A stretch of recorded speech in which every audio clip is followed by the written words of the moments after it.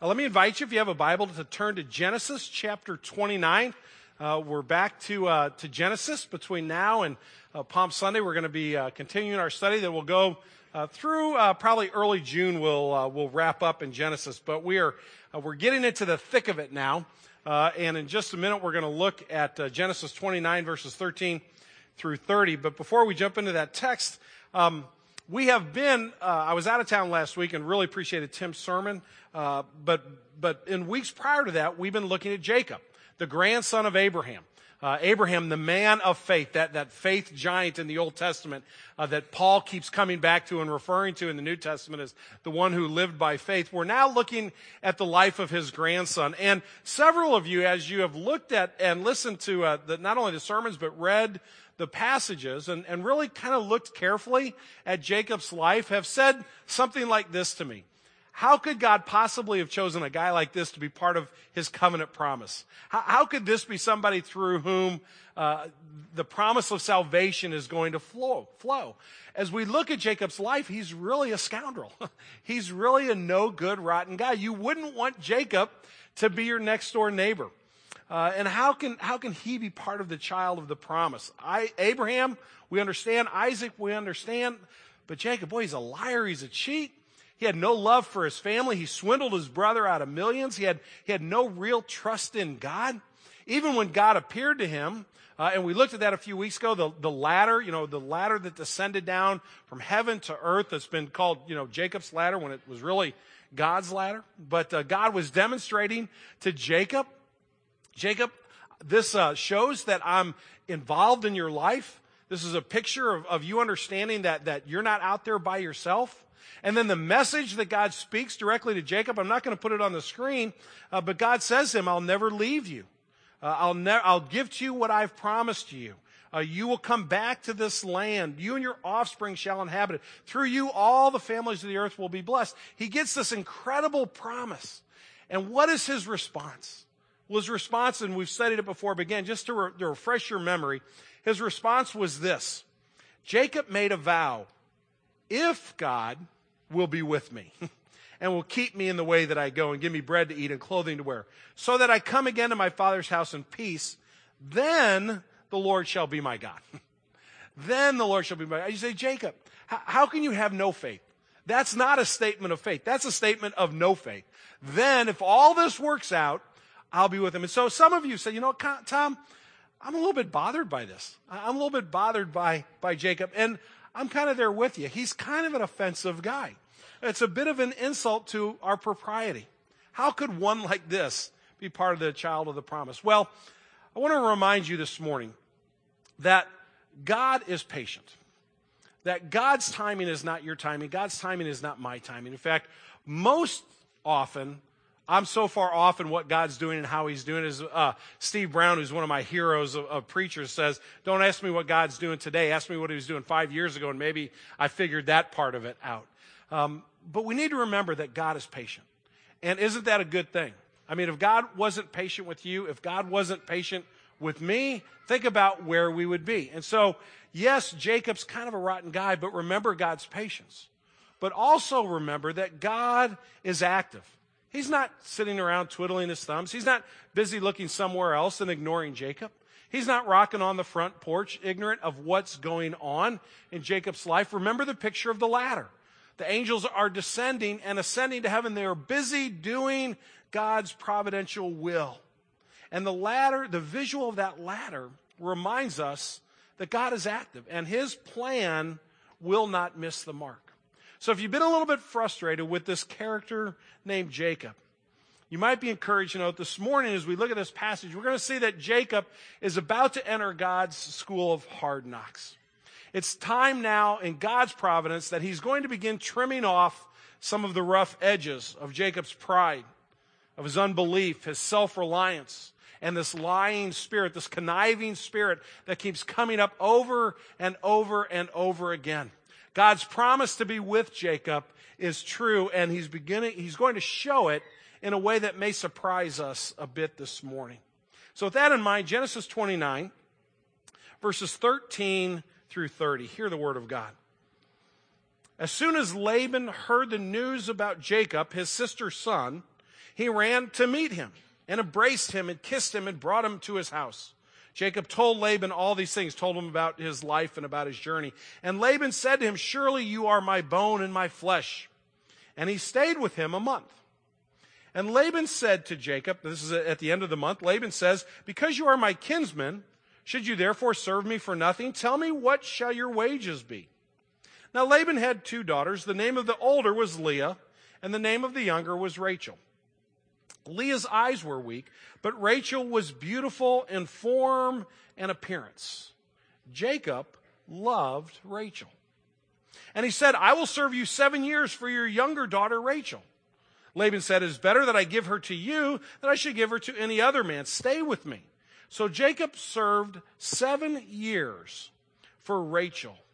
And they seemed to him but a few days because of the love he had for her. Now, that's the part in the reading where you're supposed to go, "Aw, isn't that sweet? 7 years, he was so in love." Let's try that. "Aw, isn't that sweet?" Some wives are kind of elbowing their husbands right now. Let's move this right along. Sorry to slow us down. Then Jacob said to Laban, "Give me my wife, that I may go into her, for my time is completed." They've done this 7-year thing. So Laban gathered together all the people of the place and made a feast. But in the evening, he took his daughter Leah and brought her to Jacob, and he went into her. Laban gave his female servant Zilpah to his daughter Leah to be her servant. And in the morning, behold, it was Leah. And Jacob said to Laban, "What is this you have done to me? Did I not serve with you for Rachel? Why then have you deceived me?" Laban said, "It is not done so in our country, to give the younger before the firstborn. Complete the week of this, and we will give you the other also in return for serving me another 7 years." Jacob did so and completed her week. Then Laban gave him his daughter Rachel to be his wife. Laban also gave his female servant Bilhah to his daughter Rachel to be her servant. So Jacob went into Rachel also, and he loved Rachel more than Leah, and served Laban for another 7 years. This is the reading of God's holy and perfect and this morning PG-13 word. To him alone be glory forever. Let's pray. Father God, we thank you for the interesting characters in your scripture. Father, this is more of a soap opera than it seems like a passage of scripture this morning. There are some shady characters here and some funny business going on. But Father, it is part of your word because you deal with real folks. You don't deal with just perfect people. You don't just deal with folks who think they've got their act together and behave properly and always say and do the right thing and mind their manners. You deal with people who are liars, cheaters. You deal with swindlers. Your love extends to people who are filled with anger and lust and greed. You are patient and an active God. And your desire this morning is for us not to look at these folks with a condemning eye, but rather to understand that there's a crucial spiritual lesson here for us. So Lord Jesus, I pray that you would forgive my sin. Don't let me stand in the way of what you want us to know. Come and be our teacher. Help us understand your word by the power of your Holy Spirit. We pray in your name. Amen. Well, Jacob has arrived at Haran. Haran is his mother's hometown. It's where Rebekah came from. And he meets his uncle Laban. And they have this encounter, which we've just read. And they're going to continue to have a relationship for the next couple of chapters. We're going to hang out with Jacob and his uncle Laban for the next week or two. But we see in this introductory encounter with them some real shenanigans going on. I'm going to give you 6 observations about this text, and I'll try to move through it relatively in a good pace so as not to slow us down too much. But at the end, I'm going to give you one application. I really think there's one main truth that we need to take away from this passage this morning as we look at these two fellows, Jacob and Laban. And I'm going to give a title on each slide. The first title on the first slide is The Deal. Let's look at this business transaction that's taken place. Jacob's been around the camp about a month, and Laban's been kind of watching Jacob. He's his nephew. He's kind of seeing how he acts, how he interacts with folks, and he's been visiting for a while, but kind of that part of it is wearing off. And so Laban says to Jacob, Because you're my kinsman, because we're, relatives, should you not therefore serve me for nothing? Tell me, what shall your wages be? Jacob loved Rachel, and he said, I'll serve you for 7 years for your younger daughter Rachel. Laban said, it's better that I give her to you than I should give her to any other man. Stay with me. So here's the deal. Now, before your 21st century senses get offended that these two men are making a deal for a woman over here who has absolutely nothing to say about this, you got to put on your 21st, or you got to put on your ancient hat and kind of take off your 21st century hat. This is how marriages were arranged in that day. There's nothing odd going on here. There's nothing that either or Leah or Rachel would have said, well, that's weird. That offends me that Dad would try to work out some kind of deal and marry me off to some man. That's how their custom worked. So the deal is not something that should offend you as if it were something that were happening, here in Kirkwood, Missouri, in our day and age. It was a different time and a different society. But you need to understand that Laban is not being magnanimous here. He kind of looks like he is. Laban says, gee, Jacob, you can't work for me for free. Well, who said anything about work? Who said anything about service? Laban brings it up. Jacob doesn't offer his service. Laban is kind of going between the lines and say, Jacob, isn't it time you kind of get off my sofa and stop eating my food and stop kind of eyeballing my daughter Rachel? Maybe you ought to do something. Maybe you ought to make something out of your life. And Laban is kind of pushing on Jacob's pride as a man. He's kind of pushing on that integrity, saying, Jacob, you going to do something? Now, I don't expect you to work for free, of course. I would never be such a man that would expect that. But you see kind of the knife kind of being twisted just a little bit into Jacob. The other thing Laban understands is that his sister is Rebekah, and he remembers the day that Isaac's servant showed up looking for a wife for Isaac. And he came loaded down with gold and with silver and with jewelry and with fine linens and expensive clothing. And when the deal was struck, when the dowry was made, Laban himself, if you go back and you read in earlier chapters of Genesis, he got some of that gold. He got some of that silver. He got some of those nice clothes as a gift. So he knows that Jacob comes from a wealthy family, and here he is showing up on his doorstep empty-handed. And you know what Laban's thinking is, what's going on here? I know Jacob's family's wealthy. And is he coming looking for a bride as well, and he comes with nothing? I'm not going to get taken advantage of. And so Laban jumps out ahead of Jacob, and he strikes a deal. He's looking out for his own interest. Laban sees his interest in Rachel, and he's protecting his interest. Okay, if you want Rachel, then we got to work out a deal. Now, dads understand this. Dads who have daughters especially understand this. They want to make sure that their daughters are okay, that they're protected, that anybody that might fall in love with them would really treat them well. I remember the first prom dance that Katie went to. Just by sheer coincidence, I was sitting on the front porch cleaning our shotgun when the boy showed up. Strangest thing, I don't know how that worked out that day. His eyes got kind of big, and I just smiled and said, okay, you get the picture. You heard her, then, the same goes around.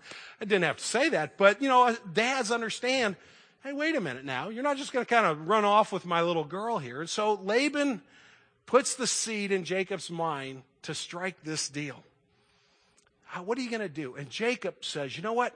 7 years. I'll work for your daughter 7 years. I'm so in love with Rachel. And Laban says, good. I don't want to give her to a stranger anyway. I'd rather she's with you. Great. We've got a deal. But there's a glitch. Look at verses 16 and 17. Now, Laban had 2 daughters.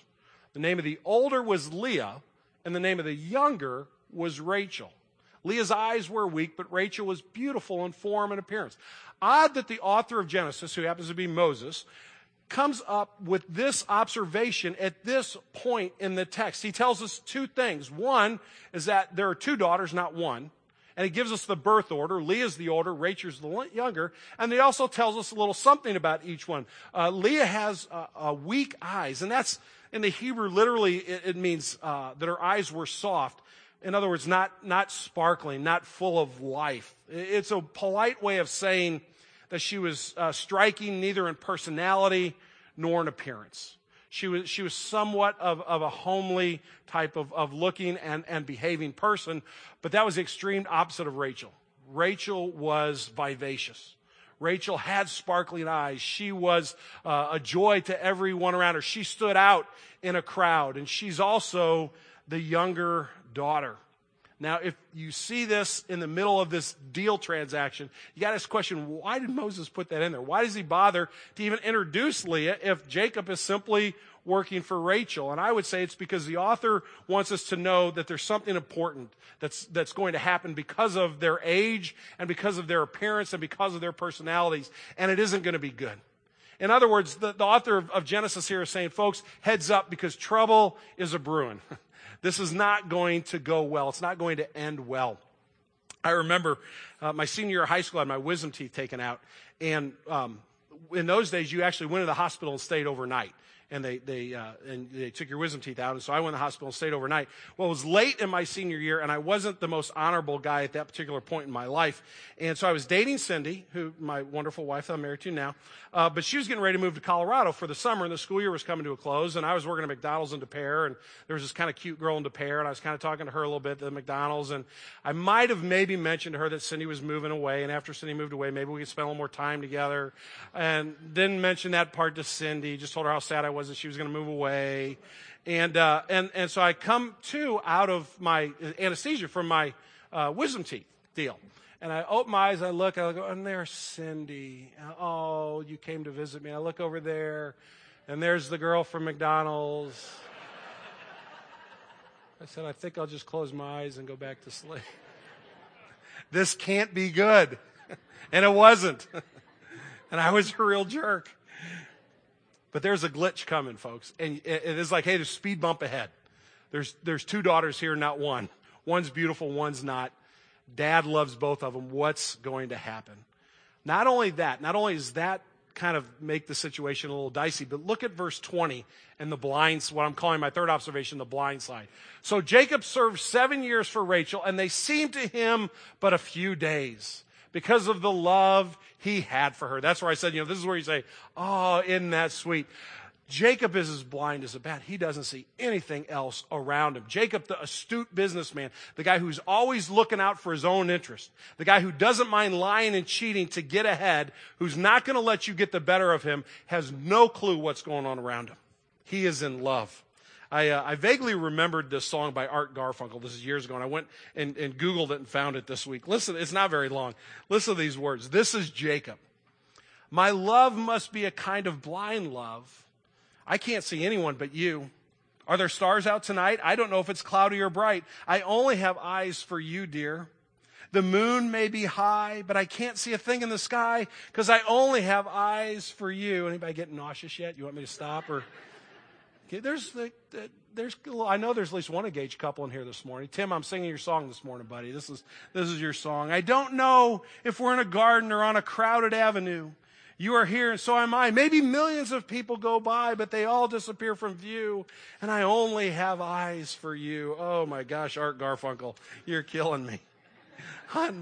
This is Jacob, the one-time conniver, shrewd businessman who simply doesn't know what's going on around him.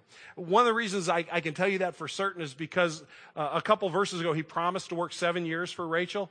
That was not an unusual thing for a man to do who didn't have money in his pocket. He didn't come with, his sack of gold to say, hey, let's make a deal. So work was an exchange was a commodity to be exchanged. But you know what the going rate was for even the best of wives? 3-4 years at the max.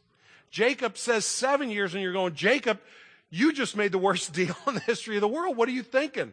Where's your mind? And Laban's got to be going, I know where his mind is. He's not thinking clearly at all. He's looking in those beautiful eyes of my daughter, and he's totally lost. I'm going to take advantage of it. 7 years, you got a deal.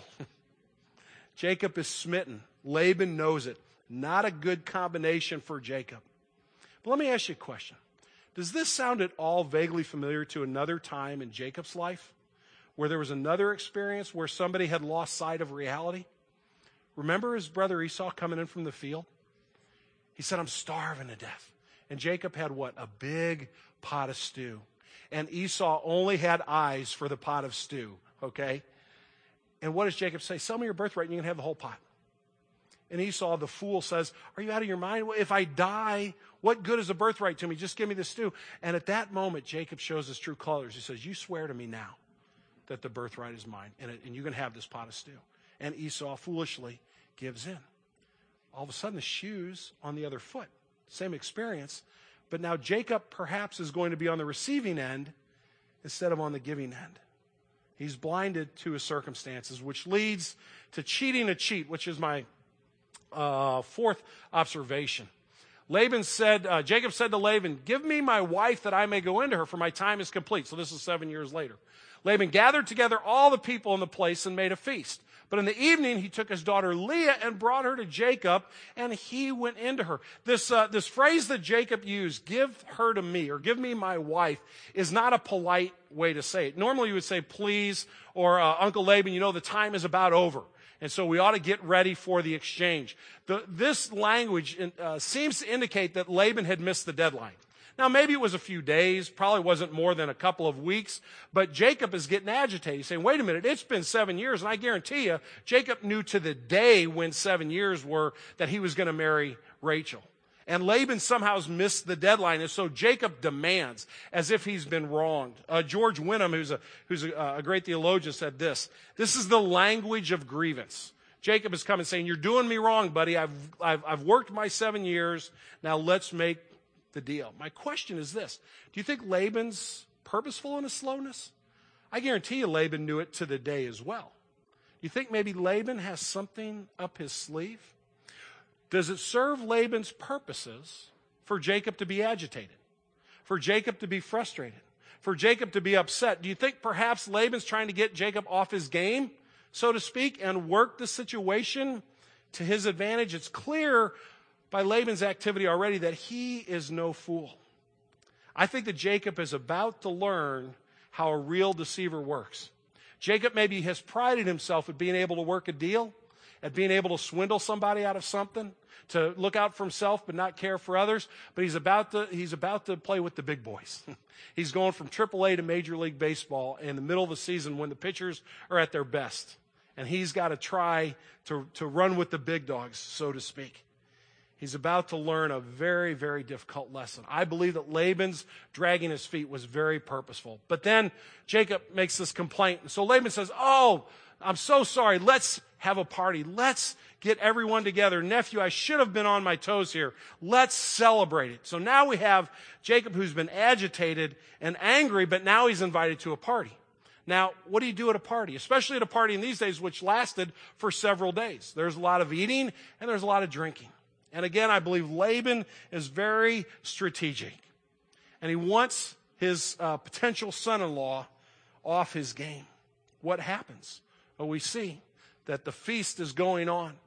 And Jacob is drinking and he's celebrating and he's merry and he's probably lightheaded because of the wine. And while nobody's looking, Laban takes his daughter Leah and brings her into the tent, to Jacob's tent. Laban decides he's going to pull the old switcheroo. Now, I have no idea what he said to his daughters because he had to talk to both of them. I'm pretty sure he didn't ask his wife about this. I think this was one of those moments where the dad goes, "I got a really good idea, and I got to act on this really quick before anybody finds out." And then he goes back to his tent and he says, "Honey, guess what?" And she says, "You didn't. You didn't do that." "Oh, it's going to work." So I'm not sure how he did this, but I know he loved both of them equally. And I think what he said was, "Girls, just trust me. It's going to be okay." And perhaps they'd seen their dad operate long enough to go, well, Dad's up to something, but in the end he usually wins, so let's just let him go along. But I think about how that must have made Leah feel, as well as Rachel, and your skin kind of starts to crawl a little bit. But Laban pulls the switcheroo. Maybe he said before the ceremony, "Hey, Jacob, how about you may have a couple of friendly drinks here? Let's kind of kiss and make up." And the wife has the veil over her face, and the darkness of the evening is now shrouding the festivities, and Jacob's drinking more and more wine at the reception. And friends, what I'm trying to draw a picture of is Jacob is now sheep to the slaughter. Laban's the true swindler in this story. Here's a guy who's a real pro. And he sets the deal up, and the cheater learns what it's like to be cheated. And then we come to verse 25 through verse 27, and the confrontation, which I call the fine print. In the morning, not that night, but in the morning. I don't even want to think about that part of it. Behold, it was Leah. And Jacob said to Laban, "What is this you have done to me? Did I not serve with you for Rachel? Why then have you deceived me?" Which is actually technically his name. He has to use his name in that sentence, which I find absolutely phenomenal. Laban said, it's not done so in our country to give the younger before the firstborn. Complete this week with this one. In other words, go on your honeymoon, okay, and we will then give you the other. We'll give you Rachel also in return for serving me another 7 years. Laban's playing the innocent guy. Oh, I'm so sorry. Did you misunderstand? Oh, Jacob, you didn't read the fine print. I feel terrible. Guys, go get the contract. See, in our country, you got to marry the older one first. Oh, sure, you can have Rachel. No problem at all. But Jacob, I know what kind of man you are. I know that you would never want anything for free. So why don't we we'll just keep the deal the same. Another 7 years. And by the way, after the honeymoon, you can have Rachel next week. Do you see how he's playing him for a fool? Wouldn't you love to have been, maybe you wouldn't, maybe I'm just sick, but wouldn't you have loved to have been a fly on the wall of that tent when Jacob woke up the next morning and just said, boy, I really can't see straight because that really looks like Leah. And then just be sitting outside that tent when he comes out of that tent. And I guarantee you where it says, where Jacob said to Laban, what is this you've done to me? I guarantee you there was screaming and there was yelling and there was throwing dust in the air. This was a big commotion. And you can just see Laban sitting back and going, what a young fool he is. Maybe he'll learn. Maybe this will do him some good. Son, you should have read the fine print. But now the tables are turned. And perhaps for the first time in his life, Jacob knows how Esau felt when he was swindled out of his birthright. Perhaps Jacob, for the first time ever, has imagined back to the tent where he entered a tent with fur on his arms, wearing his brother's clothes, deceiving his father in order to receive the blessing in an inappropriate manner. Perhaps now the shoe is on the other foot and Jacob's eyes are starting to wake up to what it's like not to be the conniver, not to be the swindler, not to be the cheat, but to be around somebody who lives in such a manner. What's the end result? Verses 28 to 30. The scoundrel is silenced. Jacob did so and completed her week. Then Laban gave him his daughter Rachel to be his wife. Laban gave his female servant Bilhah to his daughter Rachel to be her servant. So Jacob went into Rachel also, and he loved Rachel more than Leah and served Laban for another 7 years. Laban has pressed his advantage. You want Rachel? Another 7 years. What's Jacob's response? The great negotiator, the guy who always has something to say, is silenced. He knows he's created his own crisis. His response is simply to say, okay, I'll work another 7 years. The deceiver is deceived. And in 1 week, he goes from singing these sappy love songs, Art Garfunkel love songs, to being married to a woman that he had no interest in, to being also in the same tent with a woman who he loves and thinks the world of. And both of them happen to be bringing a servant each with them who ultimately, under the law of that land, could be his concubines. He could be involved with them relationally. And now he went from a bachelor pad to 4 women in a tent about half the size of the stage. That's not a good deal. I don't care how you slice it. That's not a good deal. But he accepts it. You almost feel sorry for him. Almost. He's an indentured servant to a crook for another 7 years. It makes you feel kind of bad, except for the fact that you know everything about his past. And you almost are sitting here this morning feeling like, you know what, son? What goes around comes around. And wasn't that a good lesson for you to learn? But I think there's a more fundamental and more important question when it comes to application to you and to me. Because my question is, where's the ladder? Remember the angels coming and going and God saying, I'm never going to be with you, or I'm always going to be with you, I'm never going to leave you? The angels represent God's divine providence at work. Jacob, you're not going to misstep. Jacob, I'm going to protect you. I'm going to bring you back to the land. Through you, all the nations of the world are going to be blessed. Where's the ladder? Where's God's providence? Where's the promise? I'll never leave you. I believe, although God's name is not mentioned in the verses we read this morning, that the ladder's right where it's always been. It hasn't moved. God is active. God's providence is working in the life of Jacob. As I said at the outset of the sermon, God is both patient and active, and Jacob is about to enter God's school of hard knocks, and that's exactly what I believe Scripture is teaching us this morning, that God loves Jacob way too much to let him continue to be a liar, a swindler, and a cheat. And it's going to be a very hard lesson. It's going to be a lesson that actually lasts for years. But God is knocking off the rough edges of Jacob's sin. Jacob will become Israel, which means Prince of God. But the process means burning away the spiritual chaff and the spiritual impurities of Jacob's life, because God loves his children. And he loves his children enough to discipline his children. Now, friends, discipline and punishment are not the same thing. Jesus was punished on the cross for your sins and for mine. If you're a believer in Jesus this morning, Jesus took your punishment. Jesus was not disciplined on the cross. He was punished. He experienced the wrath of God, so that moving forward, God could love his children fully. And what Jacob is experiencing is the discipline, the love of God. Just like a good parent wouldn't say to their child who ran out in the street, oh, that's okay, go run out in the street whenever you want to. No, there's going to be consequences. There might be a spanking, there might be a timeout, but you're going to discipline the one you love, and that's what God is doing. And so you ought not feel sorry for Jacob. You ought to rejoice in the fact that God loves a guy like this enough, cares enough about him to let him go through something like this in order to help him see God's grace and God's mercy and God's compassion. It'll be another 14 years before that comes full circle, but the process has now begun. What's the application for you and for me this morning? It's simply this. We're Jacob. We're the ones who have rough edges.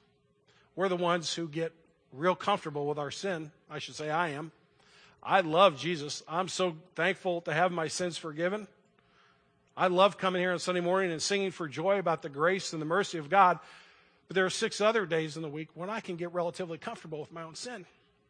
I can see it in your life. I can tell you about all your problems. But I think I'm a pretty good guy. I think there are a lot of moments when it's in the pain. It's in the struggle. It's maybe in dealing with somebody who's an unreasonable person that we pray, God, get me out of this. God, I don't like this. This is uncomfortable. I bet you Jacob was praying that prayer, Lord, what on earth just happened? I think God was saying, son, exactly what I planned happened. You're right where I want you. Because it's only here where you can really experience my grace. And it's only here where you can really look at the mirror of your own sin. We want ease, and God desires Christ-likeness. Guess who's going to win in that confrontation? We want God to take away the pain, remove the bad people. And God says, they're my intended tools to bring you to repentance and to deepen your faith. I want to read for you just a couple of paragraphs out of Kent Hughes' commentary on this very subject, because I think it can sum up better than I could this morning the purpose of this text. So just sit and listen to this for a moment, and we're going to close with prayer. Was Jacob the father of the 12 tribes of Israel? Was God the God of Jacob? Yes. The divine ladder was there, and the Lord was keeping him. The heavenly commerce was free and flowing. But it's also true that although Jacob was an elect son, he did not escape the consequences of his own sin. Far from being immune to discipline, God's children are often the object of his special discipline. The angel-freighted ladder disciplines and exalts. God has brought the arch-deceiver Laban into the life of the great patriarch deceiver so that Jacob's sin might be displayed before his eyes, that he might be cut to the heart. Jacob's nemesis and greatest antagonist was an instrument of God. The latter assured that it was so, and Jacob was going to change, not overnight, but over time. He would become Israel, the Prince of God.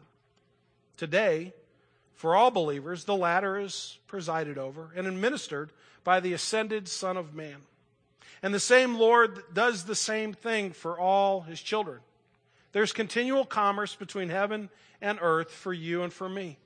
And like Jacob, we happily see it when everything is going well, but when life goes south, when our sins catch up with us, and we're paying the piper, when hard times and hard people come into our lives, then the latter seems more remote. But the commerce is there, and if anything, it is more intense. Perhaps, as it was for Jacob, there are difficult people in our lives. Laban-type nemesis, harsh people, judgmental people, deceitful people, untruthful people, arrogant people. And we cry for relief. But it just may be, as Alan Ross has suggested, that through them we take a long, hard look at ourselves. It may be that some of those traits characterize us more than other people. And they may be a part of God's means of disciplining us. One thing is for sure, the commerce on behalf of our souls will never cease until we are with the Son of Man. And for this grace, we must bless his name. Let's pray.